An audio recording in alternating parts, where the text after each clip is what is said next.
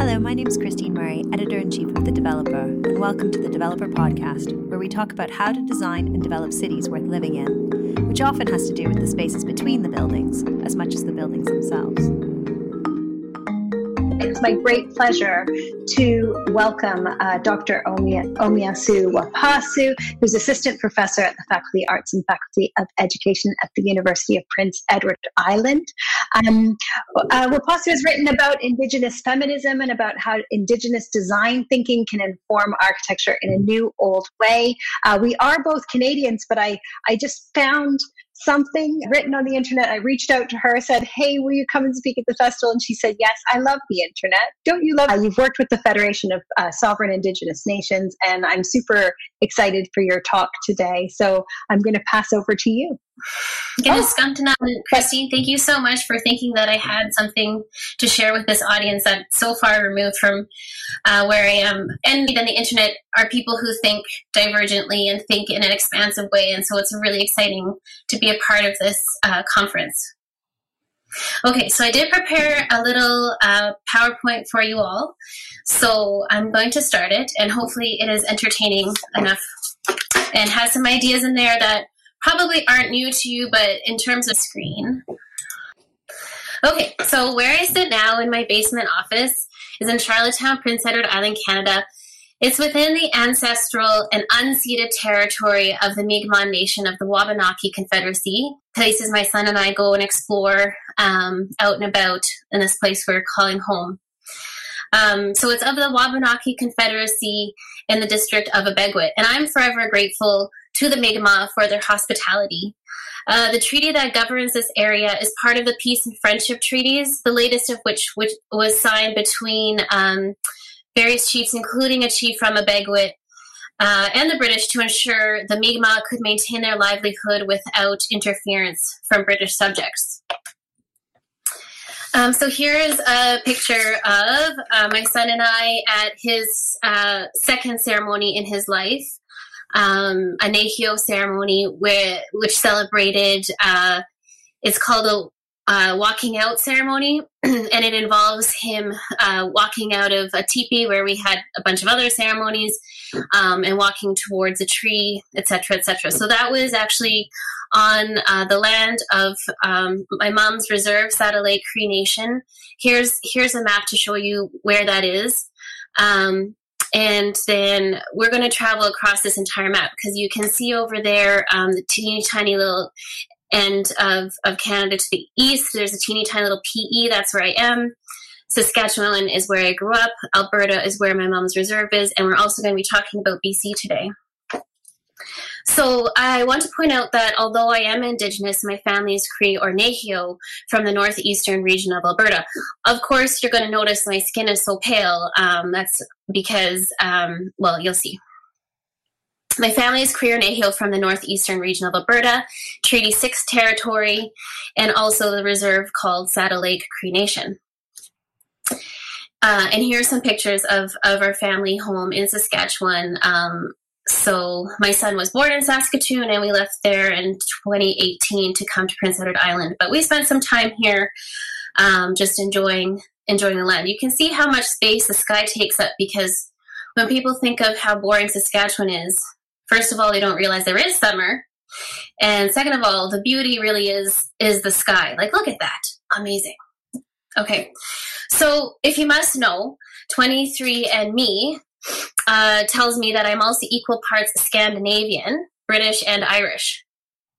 And you can make of that information whatever you will. But this presentation has several themes, and all of them relate deeply to who I am. So our overarching message is that for the positive and human need for identity, space and place matters. Yes, how that space is designed matters, but more importantly, who designs it and who builds it.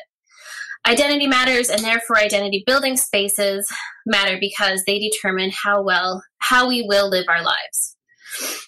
And again, in my pink office, I think about this all the time. Okay, so to get to this point, I'm going to take you on a short journey of who I am and of the research that I did with the Tla'amin people who reside on what is now called British Columbia's Sunshine Coast. So again, here in the map, we're way over on the west coast. There's the Ta'ama Nation's crest. They have a different kind of treaty. They have a modern treaty that came into place, I think, 2 years ago. And so my son and I were out there, not the most recent summer of COVID, but before that. And here he is looking out the coast. And this is right in front of the community. It's the community beach. And they own that island over there. You can see in the distance called Harwood Island. So right in front of where my son is looking is evidence of their ancient aquaculture. Super interesting. So there are fish traps, and you can see it when the tide goes out.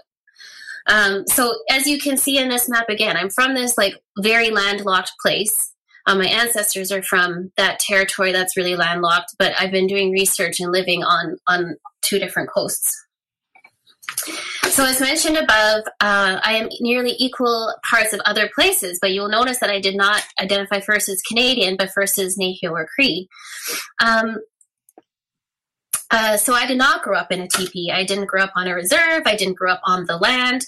I did not grow up speaking the language of my mother. However, I hold within me, and I think this is why Christine thinks I'm interesting, an intellectual tradition that is decidedly not Scandinavian, British, Irish, or even Canadian. When I was young, here's my shameless plug, my mother, who's Nahio poet Louise Half, wanted to bequeath to myself and my brother the best of what being Nahio had to offer. And so she began with ceremony. So here's where I wanted to draw my picture, and you're just going to have to imagine it, okay? So Nahio ceremonies are held within certain spaces and on specific territories. So in Indigenous ethics, I actually can't practice my ceremonies here because this isn't my territory. I'd have to ask for specific permission from Mi'kmaq people in order to do that. So because I'm displaced, I'm not actually able to practice the ceremonies the way my ancestors practiced them, the way my family practices them, and it's kind of a problem. The most common ceremony that many Indigenous people, including Nahio people, take part in is called the Sweat Lodge ceremony.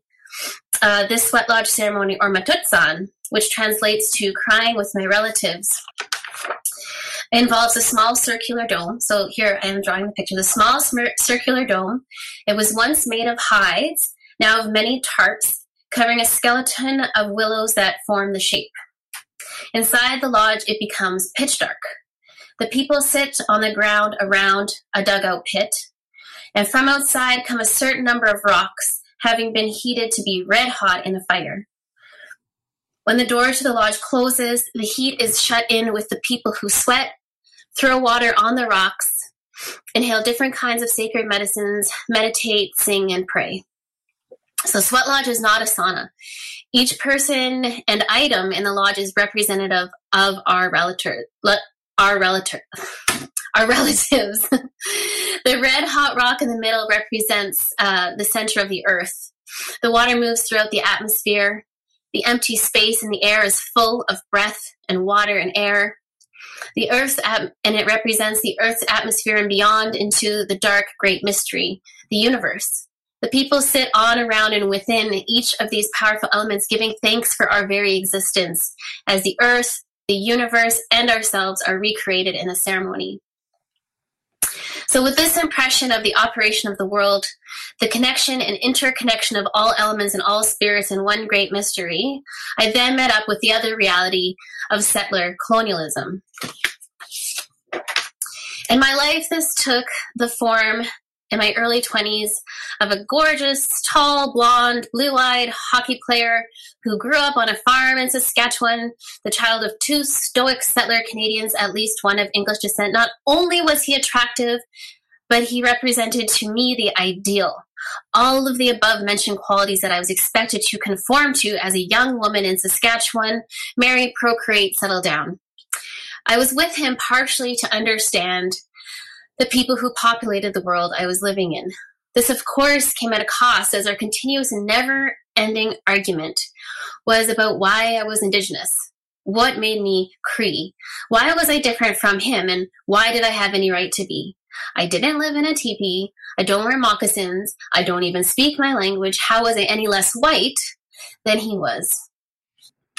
So the relationship taught me that built spaces are, first of all, important signifiers to outsiders.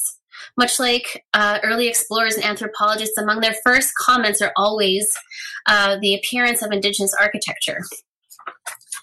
And then that people in power like to think that what they don't see doesn't exist.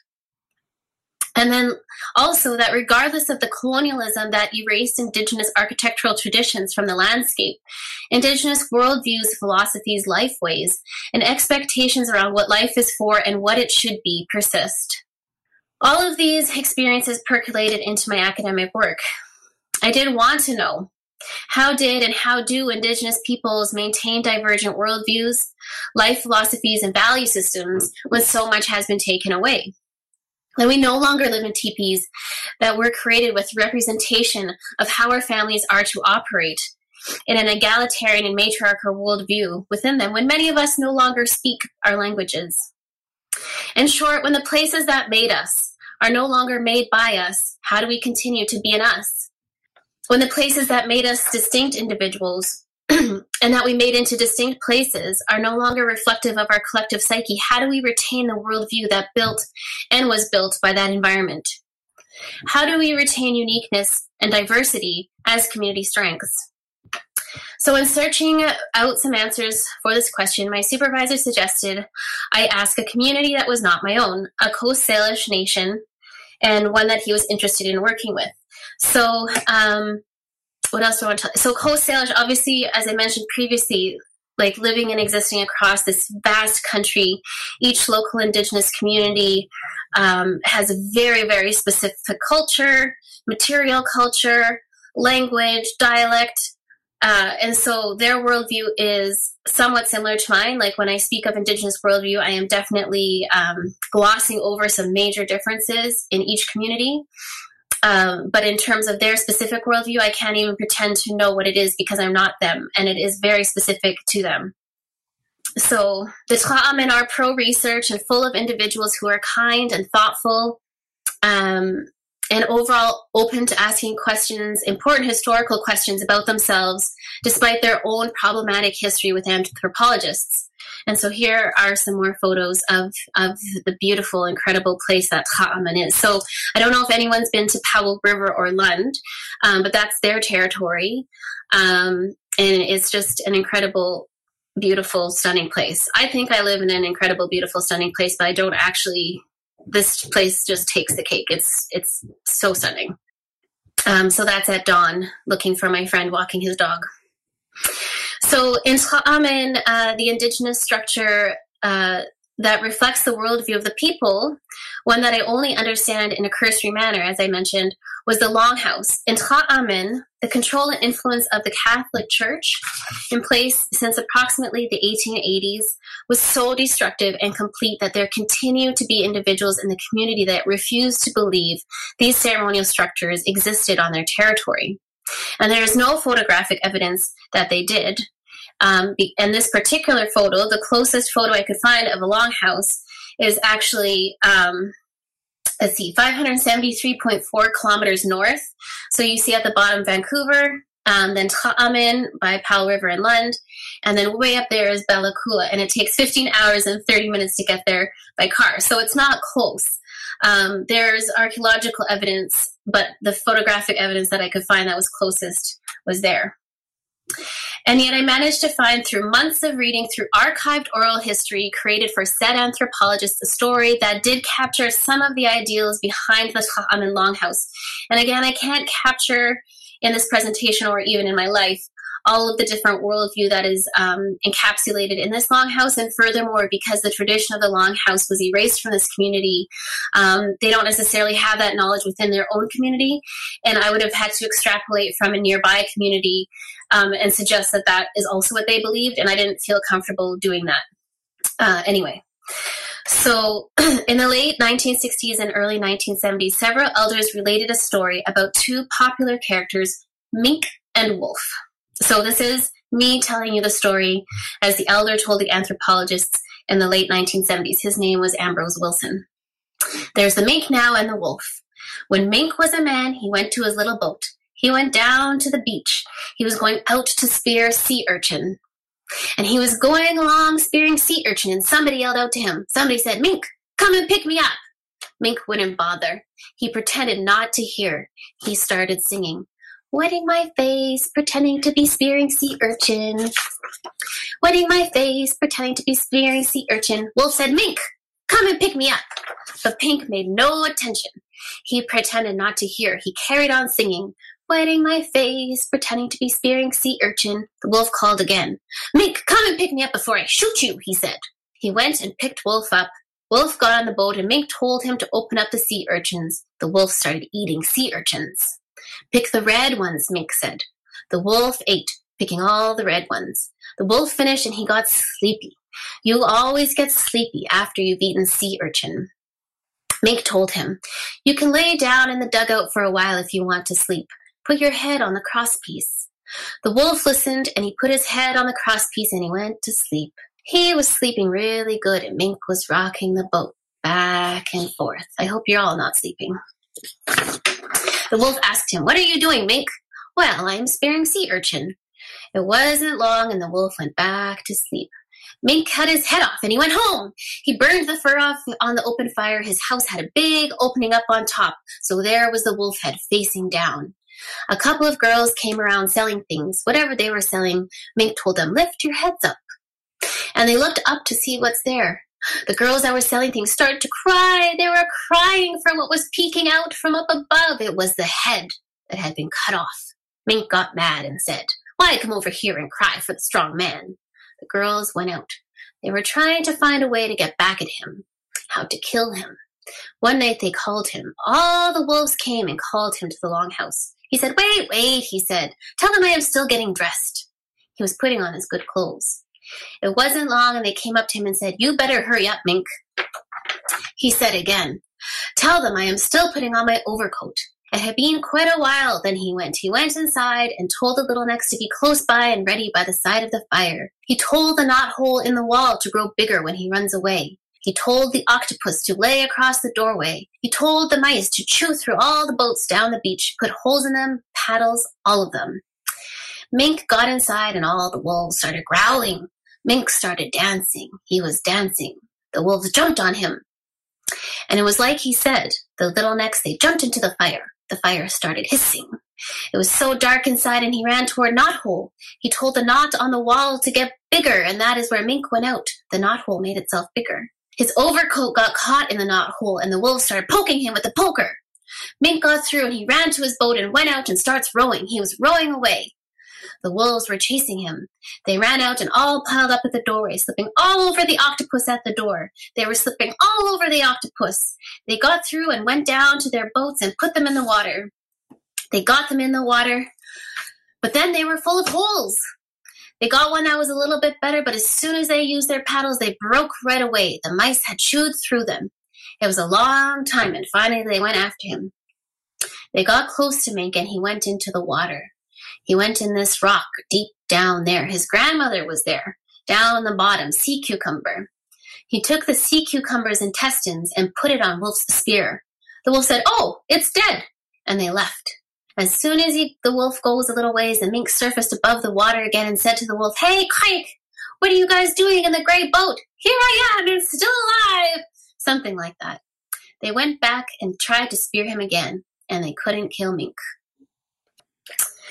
So the story reinforced the idea that for the Tla'amin, the built spaces did matter.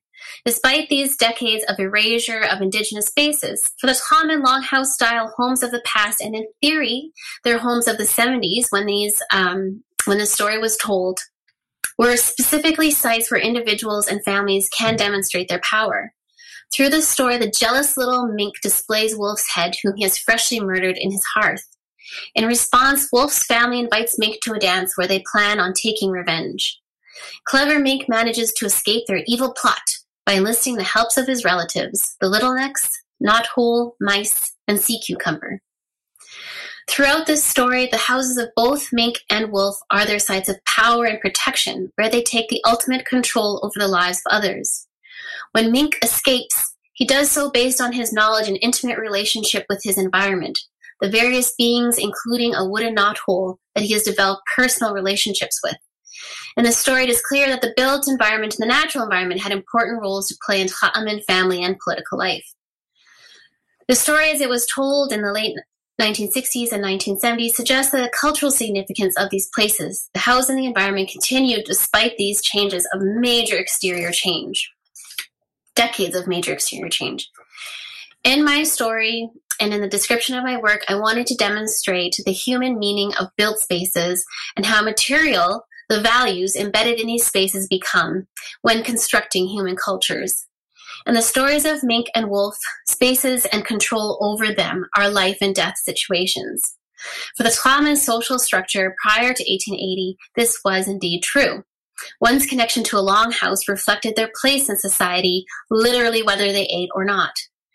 And my own story regarding the sweat lodge and my old flame, not only did those experiences in the sweat lodge shape my own worldview, but by not living in a Nehio or Cree teepee demonstrated to that Saskatchewan boy that I was in all ways just like him. Tla'amin Indigenous people across Canada faced increasing intervention and domination in our housing by the Canadian government over the course of the 20th century. By 1970 in Tla'amin, the Canadian government shipped entire homes, which were repurposed army barracks, to the reserve and expected the people to live in them. In my research, this was the most direct and most contentious intervention in housing by colonial authorities in Tla'amin architecture. Ultimately, the conclusion for the community of Tla'amin, for myself, and for our purposes today, the greater control an individual and community has over the construction and design of the places we live, the greater we will reflect our own values, reconstruct the values that we want to maintain, and devote ourselves to the realization of those values. Thus, my mother emphasized the place-based ceremonies of our ancestors in my life. Tla'amin people seek to build a new cultural longhouse to teach their young people. Indigenous peoples across Canada, different in so many ways in each nation and locality, must be empowered to the greatest extent possible in their own homes and community buildings. I would posit that this is the exact same situation for people of all backgrounds existing in the UK today, and underpins our best shot at surviving as a species, enhancing diversity to maintain locales of strength when major challenges arrive. You are, after all, the inheritors of a culture that attempted to destroy my people in order to develop a society based upon your own values. Perhaps it is time to inherit some new ones from places also not yours. That was my conclusion. Thank you so much. Round of applause and hearts. Yeah, you had the hearts flying. You can't see them when you're presenting, but certainly it has been enlightening and wonderful to have your perspective. And like you said, as inheritors of a culture that destroyed another, it is time for us to learn from other places and spaces. I'd like to invite the audience to post their questions, but as you're thinking of them, I wanted to ask about that comment you made about how we can create our own, the link between identity and place and space, and this idea of having homes and that interconnectedness. So maybe just expand upon that. How do you create, is it possible to create an identity in a home that has been given to you that is not of your making, and how we construct those identities? Okay, so I mentioned that when the government brought out these army barracks, right? So the entire space was determined by the government. It was a completely colonial space. And so that was when I noticed throughout the decades that community members were like, oh my God, this was horrible. In the decades previous to that, the federal government was providing maybe just building materials. Maybe they were providing a blueprint. And when people had more, like the greater control people have over whatever it is that they're building in their house, that in my research, that's what people prefer and what people can, as you're saying, how can we exert more control? So in most Indigenous houses that I go into Canada, the vast majority of us have our own Indigenous artwork. You can't see mine, it's on the other side of the room. And other aspects of our identity sprinkled throughout the home.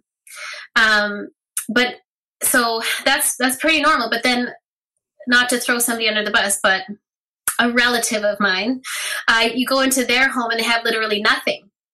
And so it's just these small things. And so that was also part of the research. What kind of small things were Indigenous people able to do over the decades in order to indigenize their own space? And so definitely artwork, I think, is really, really important. Material culture that reflects ceremonies. So a lot of people have ceremonial items throughout their house, like on the West Coast, it's cedar. Where I'm from, it's sweetgrass. So that kind of thing, I think, is a really important way to have like a teeny tiny amount of control over our spaces to reflect and create our identities. And then my parents are really in love with their house that they developed in Saskatchewan because they made a straw bale house, and it's actually a circle. And so all the windows look out onto that lake you saw the picture of. All the windows look out there, and then so it's one big floor, and there's open concept. There was a little room my son and I stayed in for the year we were there. And then on top, so it's just 2 floors. The second floor is their room, and it's completely open concept. So it's got my parents' little mini gym in there, and both of them have an office, and their bed is all one space, and they look out onto the landscape. And when they look up, they actually created the roof so that on the outside, it's a silo like you would see, at a farm to keep grain in or whatever. And on the inside, they've made a teepee. So inside is all canvas, and then there are the teepee poles holding the canvas up. So obviously they had a lot of influence over that design. And they were there while it was being built. And I think... So in thinking about, because I'm a professor, so I think about the spaces that I teach in. One thing I keep trying to press my university for is a Mi'kmaq space. So to create either a semi-permanent or a permanent space that is reflective of Mi'kmaq architecture in order for me to teach in. To me, that would be the best way to teach.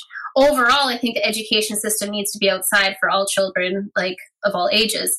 But I think in order to indigenize my teaching, it would be best to teach in a space that was decidedly of this place. I don't know if that answers your question, Christine. I think it did. I think I wanted to ask you, we're going through kind of an early process of re-examining public spaces through the protests around the statues. Many of those were statues linked to slavery. But of course, many of these places throughout the world and the places you describe, there's been an erasure of any Indigenous architecture, which is kind of before you even put statues there. But I wondered if you might talk a little bit about statues, process, and that kind of overriding in public spaces, that control and as exhibited in built form in public. So one thing about the Indigenous ethic across North America was really semi-permanent. Like it's almost like a dye job. It's like semi-permanent. Like when it goes away, it's gone, right? Because all of our materials were compostable. Like we just watched May's presentation about sustainability. And so the overall footprint that Indigenous peoples across Canada left on the landscape is very, very minimal. And so the idea even of statues and monuments is in many ways antithetical to that ethic. So that's one thing. And so the creation of the monuments and statues is at its most extreme, an example of colonizing that land, right?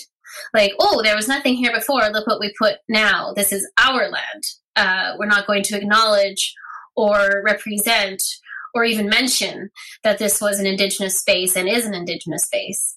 So I have been getting in a little bit of trouble from people because I really like it when people deface or vandalize or color or paint statues, because I really think it represents public interaction, public conversation around that history, and about the possibilities that we have as nations moving forward. Like, are we going to continue living in a way that erases a true history and a whole section of humanity? Or are we going to move forward in a way that reflects all of us?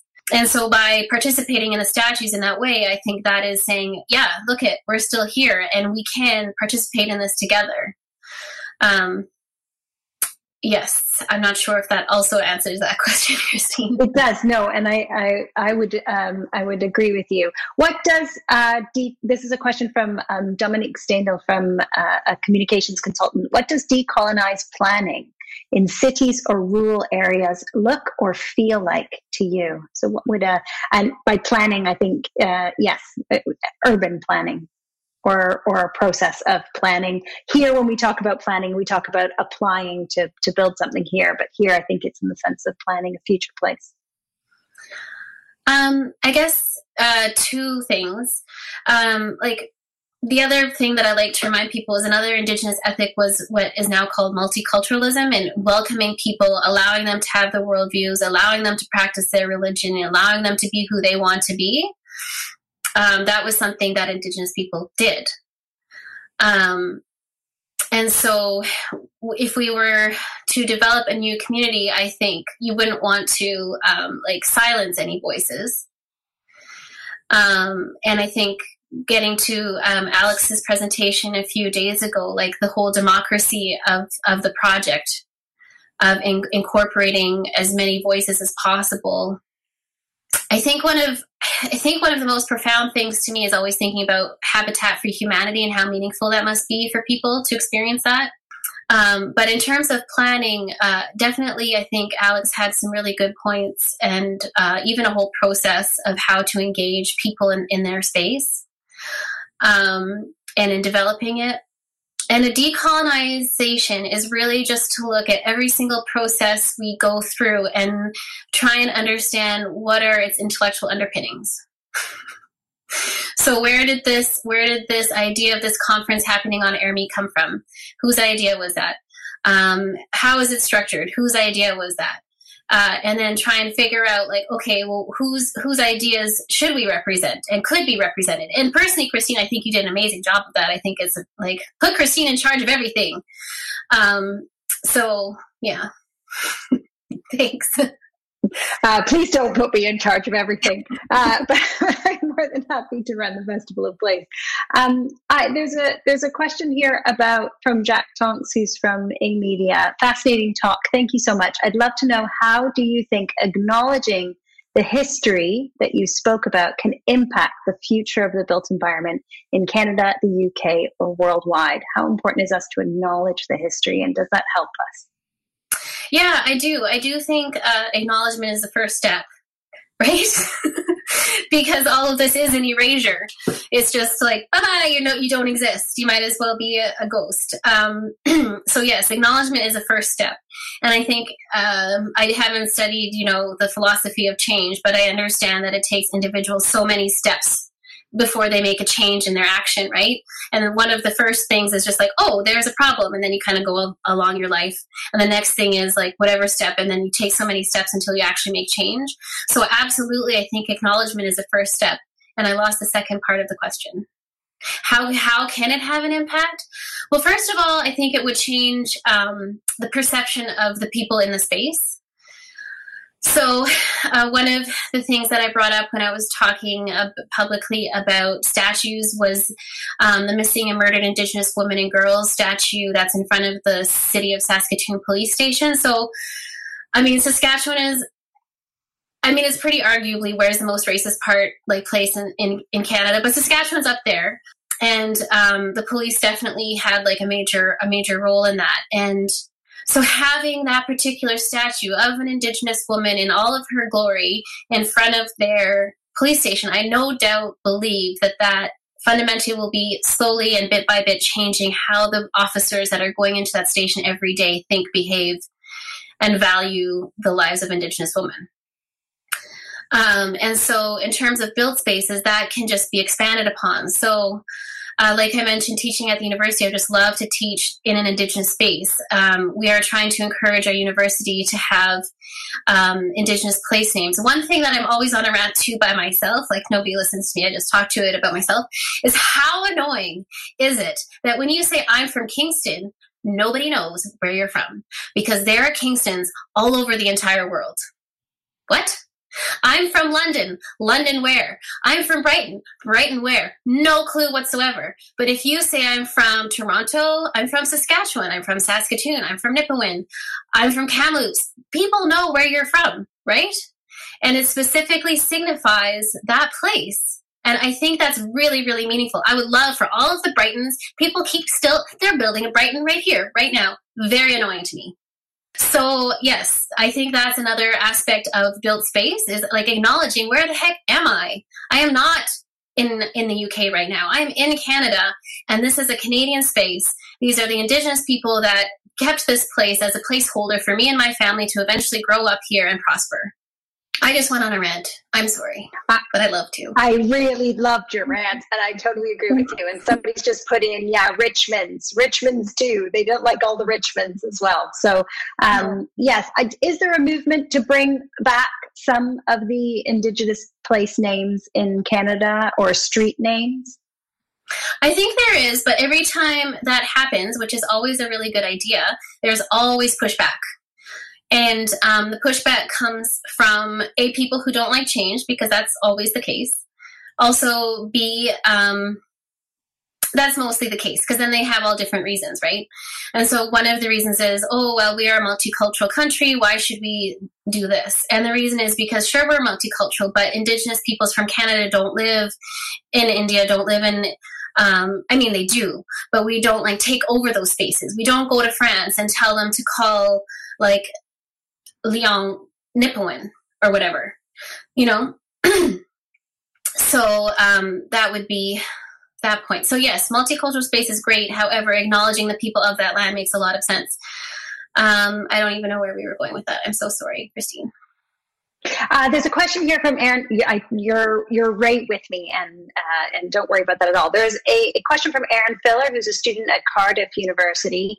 Beautiful talk. Thank you so much. Do you have any recommendations of other books or learning materials that we can use to teach ourselves about decolonizing places? That's a really good question, because there's the academic, super thinky think stuff that I like to do. And then there's the practical applications. So it depends which one you want to do, or if you want to do both. I think one of the best academic books out there in terms of talking about Indigenous relationship to space is by Keith Basso. It's very popular. It's called Wisdom Sits in Places. And it really describes how Indigenous peoples transcribe the land, and the land transcribed them with our stories and our culture and our history. So that is a really good one. In terms of decolonizing space moving forward, I really like work by Mishona Goleman. Mishona Goleman, I think that's how you say her last name, Goehman. And she talks a lot about space and how it's not invisible. We go through our spaces and we feel like we're just moving through them because we're having relationships in them, right? And so we fail to acknowledge how much the space has an impact on that relationship and how we feel. And so Mishona Goleman really talks about just taking apart that relationship. And I was really nervous actually to speak to this group, partly because I come from a history background where this is a really revolutionary idea. Whereas I know for a fact that people like urban planners and architects really think deeply about how space has an impact on humans. So for us, it was a big deal. For you all, I think it's oh yeah, of course. So I can probably put something together if you're interested in terms of future reading. But I did do a shameless plug for my mom, but that's poetry, so... That's totally allowed. Moms are different. I'm going to say hi, Dad. I think he's here somewhere. My mom and Dad as well. So, but I think the question I wanted to ask you. I know you wrote about Indigenous architects who are working now, and what architects can learn from Indigenous architecture and these new old ways. I mean, you mentioned this light touch on the land, or the fact that everything biodegraded and there's nothing left. Now we're looking to tackle climate change. Do you have some guidance to share, other resources to look at, but also your ideas about what you learned in that process? in working with the Indigenous architects in particular. Again, because they're architects, they are like, oh, great, Omeasoo, glad you're here. Like, you don't have anything to offer this conversation, because they're already like 5 steps ahead. Like, I'm looking at the history and they're implementing what we're just talking about, right? So I feel guilty that I haven't read their personal written work, but David Fortin works at a University of Manitoba, I believe, and he teaches on Indigenous architecture. And Patrick Reed Stewart also recently completed his dissertation in his own language at the University of British Columbia. So that was really, really inspiring. And anything he has to say is very inspiring. Douglas Cardinal would be the old school of Indigenous architecture. And then there is a Pueblo person named, he worked, they did a project together with Ryan Walker at University of Saskatchewan, and it was about Indigenous planning. I don't even know what question I was answering this time. I'm sorry, Christine. No, I know. So what I learned from them that they're implementing things, right? But at the end of the day, what they have been talking about is not only the process that Alex was talking about, but one question I had for Alex was, and what the Indigenous architects pointed out is, in Canada at least, there's no feedback. So once something is designed and created for them, whether or not it was by them or with them is another question. But do the public have an opportunity to say, yes, we like this space. This was what we wanted. And we're happy with this. These materials are good quality. So that's the other follow-up question is, are the people there satisfied with what resulted from that experience? And having the power to do that, I think, is really important also in terms of ownership and stewardship of that property or development moving forward. I know you work on curriculum and on education, and decolonizing the curriculum is a big thing that's just beginning here. I mean, my kids are often, quite shockingly, still taught that when they showed up in North America, there was nothing there, or even that before the Romans came to Britain, there was nothing here, or some tribes that didn't have much in terms of their housing. So there's still a long way to go. Do you have, I guess, I don't know, in terms of how to start decolonizing a curriculum and what it looks like once you've done that? So again, sadly, Christine, like the students that I'm teaching range in age from, 18, 17 to 50 something or 60 something even. And these very, very young people also aren't learning about Mi'kmaq history or even Canadian history that involves it, which is just mind blowing because I make the master's students read by what is her name? Emma LaRocque. And she was writing in the 70s about how to do this in the 70s. So, and the Canadian government with their white paper in 1969 was talking about education of culture in Canadian schools. Well, if they actually meant that, then we wouldn't be where we are today, right? Because this is like 50 years later. So clearly they didn't mean it. But Emma LaRocque's writing, I think, one of the most important things that came out of that for me, and that I think in decolonizing, is to have people with lived experience presenting the information. And as to great an extent possible, because not only is that, okay, lived experience, you have that knowledge, but it's also a democratizing, I guess, of education, like valuing, for example, the children in your school for the knowledge that they have, and valuing this Indigenous person as a human being who has a lived experience. So it lets go of the power of that educational system that seems very top down, and in many ways, like I like to think of it as like ideally like positive indoctrination, but a lot of the time we know that it's not. So it's letting go of the reins of those powers so that the people with a lived experience are able to share that information. I think that's like, to me, that's the gold standard of decolonizing education. That sounds entirely linked to creating the built environment, is to actually to listen to the people with lived experience who live in a place, and bringing that into the creation of these of their homes, involving them in the creation of the community being really, really critical.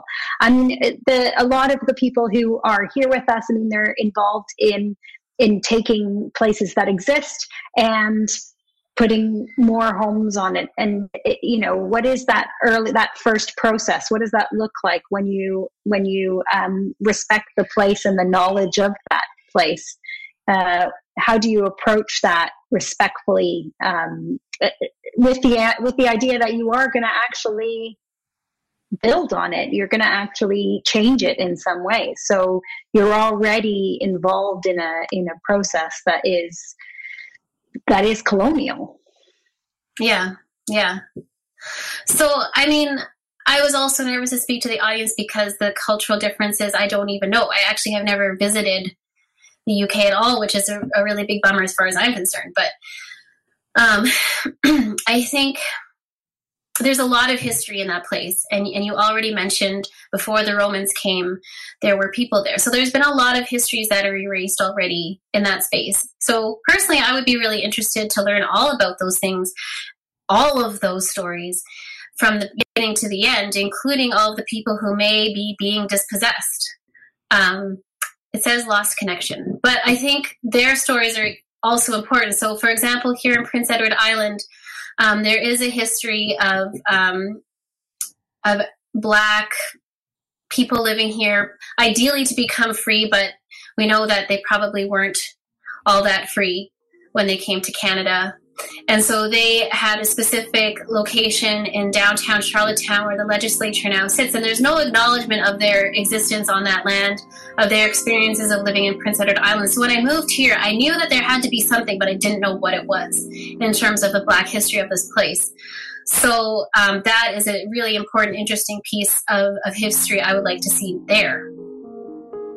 If you enjoyed this podcast and you like what we do, please consider supporting us on Patreon. You can find us at patreon.com/thedeveloperuk. Thanks a lot. This podcast has been brought to you by The Developer. Produced by Simon Mercer. With music by Fortet. I'm Christine Murray, and you can reach me on Twitter at @TCMurray.